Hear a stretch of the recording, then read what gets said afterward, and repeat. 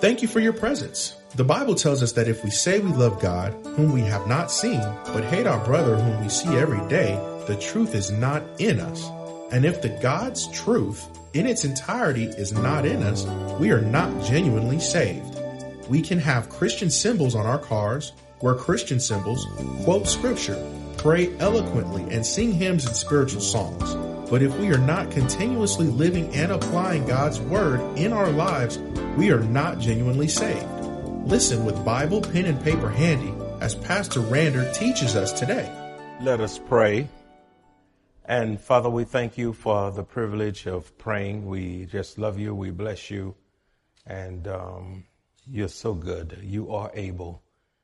And because of your power and your ableness, we can stand and preach. We can come and gather and worship you in spirit and in truth. Thank you in Jesus' name. And all God's children said, amen. Have your Bibles, turn with us. We're tracking right through 1 John. And this morning we're on 1 John chapter 2, verses 1 through 6. We've already given you the introduction to John. We've had a quiz on that introduction. We've preached through chapter 1 of 1 John already. And now we are commencing with 1 John chapter 2, verses 1 through 6. 1 John chapter 2, verses 1 through 6 is what we'll be laboring this morning to the glory of God. And there you'll find these words, "My little children, these things I write to you so that you may not sin. And if anyone sins, we have an advocate, the Father, Jesus Christ the righteous. And he himself is the propitiation for our sins. And not for ours only, but also for the whole world. Now by this we know that we know him if we keep his commandments. He who says, I know him and does not keep his commandment is a liar, and the truth is not in him. But whoever keeps his word, truly the love of God is perfected in him. By this we know that we are in him. He who says he abides in him ought himself also to walk just as he walked." And from this particular passage of scripture, we want to preach this morning, how to know if I'm genuinely saved. What a question. How to know if I'm genuinely saved. Many Christians, even though saved, still struggle with the assurance of their personal salvation. When many believers are asked, "Are you going to heaven?" they respond by saying, "I hope so. I think so." Beloved, God doesn't want you to live your Christian life in doubt, in uncertainty, in fear, worry, or anxiety as to whether or not you're saved. What a terrible way to live, being a Christian.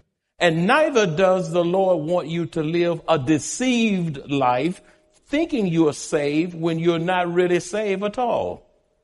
It is God's desire and my desire as well to see you no longer struggle with this issue, but rather settle the matter today so that you can have a sure spiritual foundation upon which to build your spiritual life, to live confidently in your eternal security.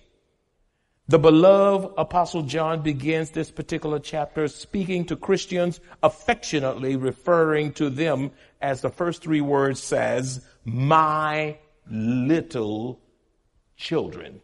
You should see that in the text, "my little children." With a fatherly, spiritually fatherly concern, the aged old apostle often used this expression of endearment to address the issue of sin and their assurance of salvation. This apostle had been walking with God a long time. He was called by the Lord Jesus Christ himself. He had seen Jesus. He was with Jesus when Jesus did miracles, signs and wonders, and He ate with Jesus. He was there. He touched Jesus. He handled Jesus. How can I know without a doubt that I'm genuinely saved? I don't want you wondering about that. As your pastor, I want you to know that you know that you know you've been born again, and all the demons in hell can't make you doubt the validity and genuineness of your salvation. Because when you know that you're saved without a doubt, then you can minister to others and help them to know and have the assurance of their salvation. But you can't dispense what you don't have. But maybe you have it, but you're so unsure that you can't even dispense it because you're uncertain. So that's a real question that we want to deal with this morning. How can I know without a doubt that I'm genuinely saved? How can I know without a doubt that I'm genuinely saved? Number one, living by what is written in Scripture gives one the assurance of his salvation. Living by what is written in Scripture gives one the assurance of his or her salvation. 1 John chapter 2 verse 1a says, "My little children, these things I write to you." Look at that. That's in the first verse. We're coming straight from the text. Little children. There it is right there.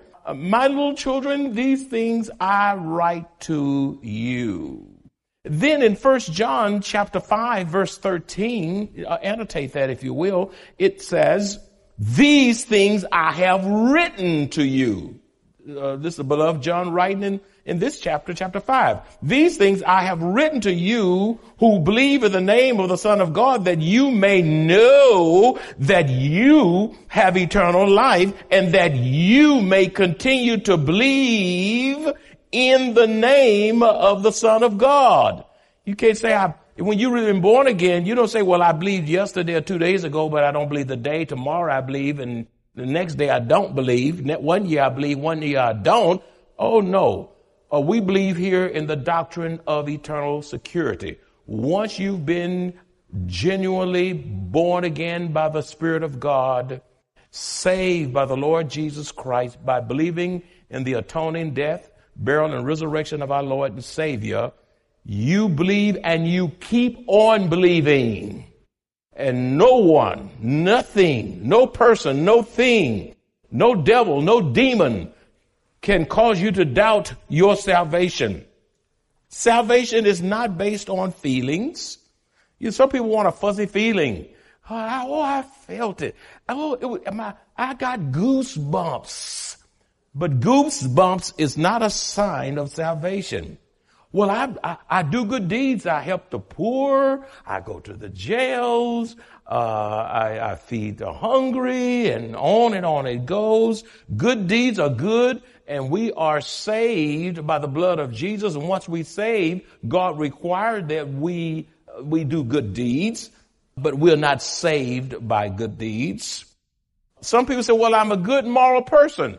But being a good moral person can't save you. You got people say, well, I don't smoke, I don't drink, I don't cuss, I don't go to strip clubs, I don't gamble. And they can stay up here all day long with 50 things they don't do and still bust hell wide open. Because being a good moral person does not save you. That's right. It's believing in the gospel, Jesus Christ alone, that saves from the guttermost to the uttermost. You can be a good moral person and go to hell. Maranatha's annual math and science camp for 3rd to 12th graders will be held on Saturday, July 31st from 8 a.m. to 3:30 p.m. This year's focus is careers. Join us for fun hands-on learning demonstrations, work vehicle parade, and prizes, all for $5 per person. Register on Maranatha's Facebook page. Others say, well, I'm religious. I have to do religious talk. Praise the Lord. Hallelujah. Ain't he good? When the praises go up, the blessings come down and all that kind of stuff. They know all the spiritual lingo, and you could say all of that and still not know God. You could shout all over the place and not know God. You can wear religious trinkets and crosses and symbols and T-shirts and all and not have a personal relationship with God. You can take comfort in church attendance. Well, I come to church in the rain. I come to church when there are few here. I come to church when all is well and not so well. Good church attendance does not save you. Church membership does not save you. Now, I believe in church membership, and you ought to be accountable and in a good Bible teaching church where you can grow into Christ likeness, using the gifts that God has endowed you with to be a blessing to the body of Christ, and others in the body of Christ using their gifts to be a blessing to you. That's the value of in-person worship. But being a good member of a church and having your name on the membership roll does not save you. You can have your name on the membership roll 5 times and still go to hell. Salvation, listen to me closely, and you are listening, I can see it. Salvation comes only from believing and obeying what is written in the Word of God. This book tells you how to be saved. Salvation comes only from believing and obeying what is written in the Bible, the Word of God. 1 John 5:13 says that you may know that you have eternal life. This book, the Bible, will give you the assurance of your salvation when you read it, receive it, believe it, and activate it in your life. Well, what must a person believe to be saved? It's right here in your Bible, and I'm going to give you a number of scriptures. You don't have to turn to them, just annotate them, because these are salvation scriptures. They're not complete, but I want to give you a sense of having some of them so you can reference them as it relates to your salvation. What must a person believe to be saved? And I'm going to be coming straight from the scriptures, and you can use these scriptures till the day you depart to be with the Lord and being a blessing to humanity and those who cross your life, particularly your children and your grandchildren. Ready? What must a person believe to be saved? John 1:12 says, but as many as received him, to them he gave the right to become children of God, to those who believe in his name. John 3:36 says, he who believes in the Son has everlasting life, and he who does not believe the Son shall not see life, but the wrath of God abides on him, if he does not believe in the Son of the living God, the Messiah, the Lord Jesus Christ. The Gospel of John chapter 5 verse 24, jot it down. Most assuredly I say to you, he who hears my word and believes in him who sent me has eternal life and shall not come into judgment, but has passed from death into life. What a scripture. John 5:24, Acts 4:12, which says, nor is there salvation in any other, for there is no other name under heaven given among men by which we must be saved. No other name except the name of the Lord Jesus Christ. Ephesians chapter 2 verses 8 and 9 is a great verse on salvation. For by grace you have been saved through faith, and that not of yourselves. It is the gift of God, not of works, lest anyone should boast. I'm so glad this is a free gift. If we had to pay for this gift, then it wouldn't be a gift. And you'll be talking about how you saved yourself, stinking up the place. Ephesians 2:8 and 9. I'll read it again. For by grace, it's unmerited favor, you have been saved through faith, trust in Christ alone, and that not of yourselves, not anything in you can save you. We're just as depraved and wretched as we can be. In my flesh dwells no good thing. It is the gift of God, not of works. I can't work myself into the kingdom, lest any man should boast about how he saved himself, which is foolish. 1 Corinthians chapter 15, verses 3 and 4 is a wonderful gospel passage. It says, "For I delivered to you first of all that which I also received, that Christ died for our sins according to the scriptures, and that he was buried, and that he rose again the third day according to the scripture." That's the gospel, my friends. That's what we must believe, my friend. That's the difference between a person going to heaven and hell. That is one of my favorite scriptures right there. "For I delivered to you first of all that which I also received, that Christ died for our sins according to the scriptures, and that he was buried, and that he rose again the third day according to the scriptures."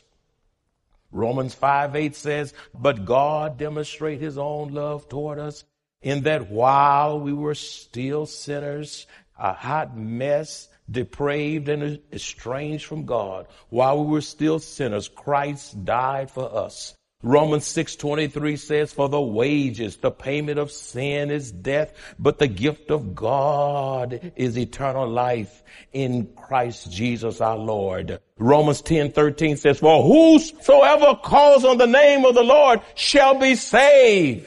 It's not calling on Buddha. It's not calling on Confucius. It's not calling on some popular entertainer or some politician. It's calling on the name of Jesus, crying out, saying, "Lord Jesus, have mercy on my soul. Save me by your blood. I'm a wretch. I'm undone. Come into my heart. Save me like only you can do. For whoever calls on the name of the Lord shall be saved." And then I like this grand passage found in Romans 10:9 and 10, which says that if you confess with your mouth the Lord Jesus, you got to confess with your own mouth and believe in your own heart that God has raised him from the dead, you will be saved. For with the heart one believes unto righteousness, and with the mouth confession is made unto salvation.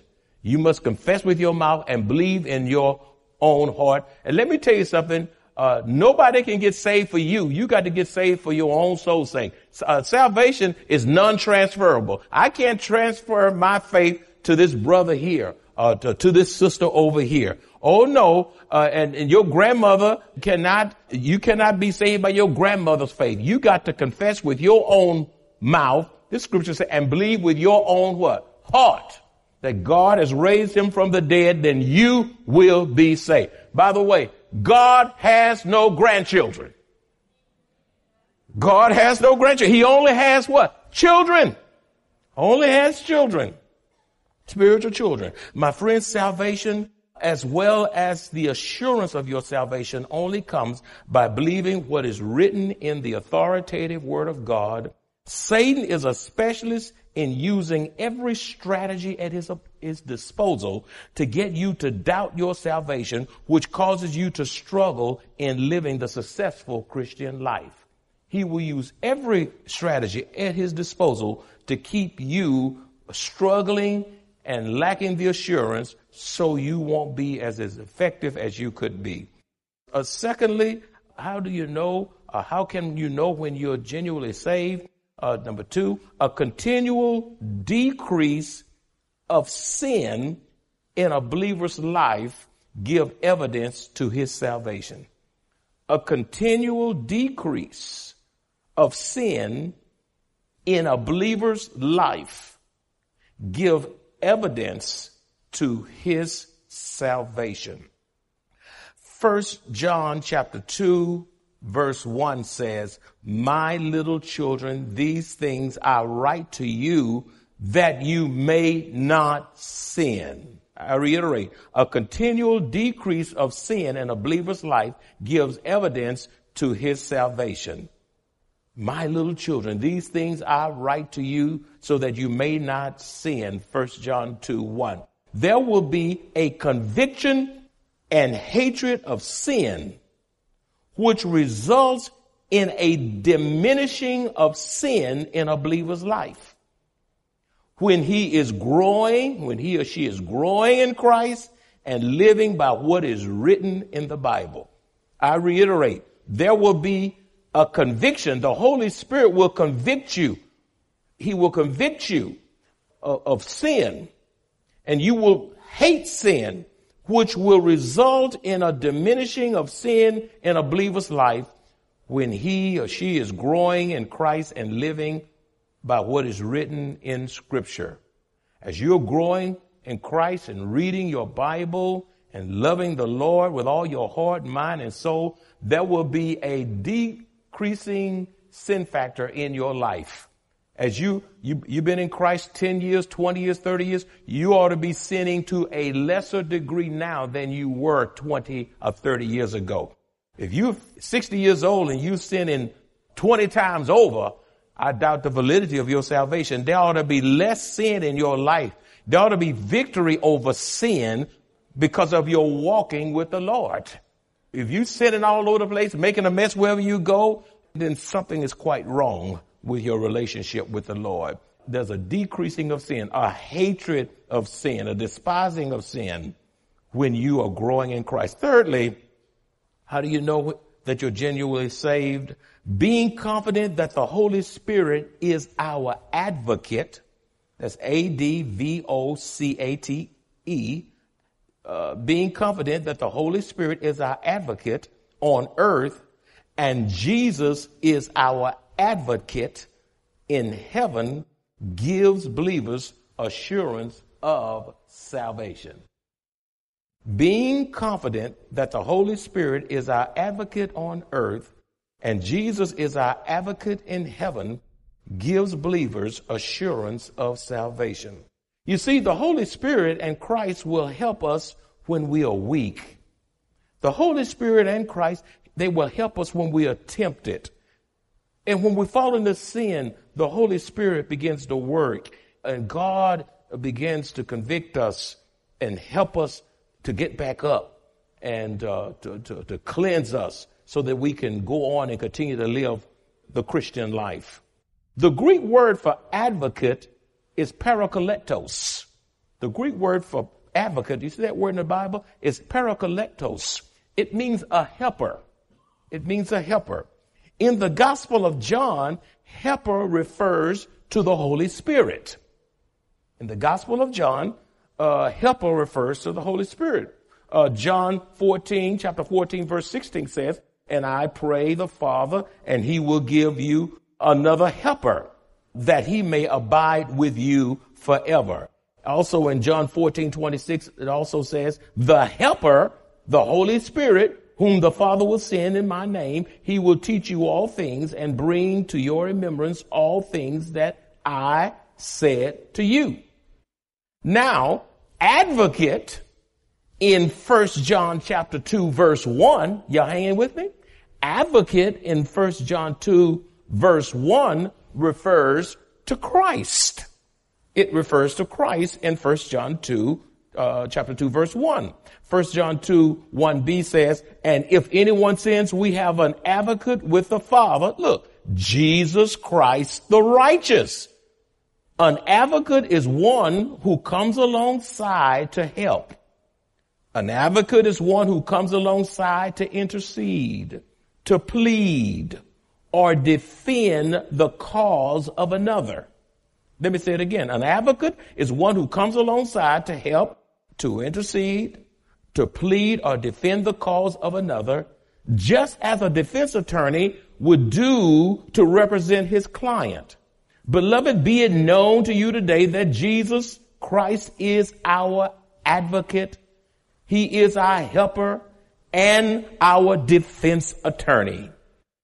And when we sin, Satan, the accuser of the brethren, bring charges against us before the Father. You say, how you know that? Because of Revelation chapter 12, verse 10b, which says, "For the accuser of our brethren, who accused them before our God day and night, has been cast down." Satan is accusing you constantly. He hates us, and he's always bringing evil things about us, true or non-true, and lies before the Father. And even should they be true, Jesus, our defense attorney, steps in on our behalf and says, yes, my child has sinned, but he has confessed his sins, and therefore his sin is covered. That particular sin is covered by the blood. And when God sees the blood of his son, our acquittal is guaranteed, and God declares us innocent. All this is possible because Jesus is the propitiation for our sins. Jesus is the propitiation for our sins. 1 John chapter 2 verse 2a says, and he himself is our propitiation for our sin. Now the word propitiation, say propitiation. Some of you have never said that before, but say it. Try to say it anyway. Propitiation. Propitiation means appeasement. It means satisfaction. Appeasement or satisfaction. The sacrifice of Jesus on the cross totally satisfied the righteous demands of a holy and just God from the punishment of sins. Let me say that again so you can grasp it. The sacrifice of Jesus on the cross totally satisfied the righteous demands of a holy and just God from the punishment of our sins. In other words, God the Father is satisfied with the finished work of his Son, the Lord Jesus Christ, who fully, sufficiently, and completely redeemed the sins of his children by taking on the wrath of God in our place, which is called the substitutionary death of our Lord on the cross. The Bible tells us that there is no assurance of salvation apart from obedience to God's word, for his word alone gives us that assurance. We must trust in the Lord with all our hearts and acknowledge him in all our ways. Only then can we say we are genuinely saved. If you enjoy this kind of biblical teaching or would like to hear this message in its entirety, please visit www.maranathasa.org, where you will find an archive of audio messages, service times, directions to the church, upcoming events, and much more. You can also reach us at 210-821-5683. Maranatha Bible Church is located at 7855 East Loop 1604 North in Converse, Texas, directly across from Randolph Air Force Base.